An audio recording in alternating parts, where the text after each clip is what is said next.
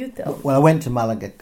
I mean, it was very naughty of me. I deliberately went down a road with my wife where I knew there is a guitar shop. Look. Oh, no. You planned this. Yeah.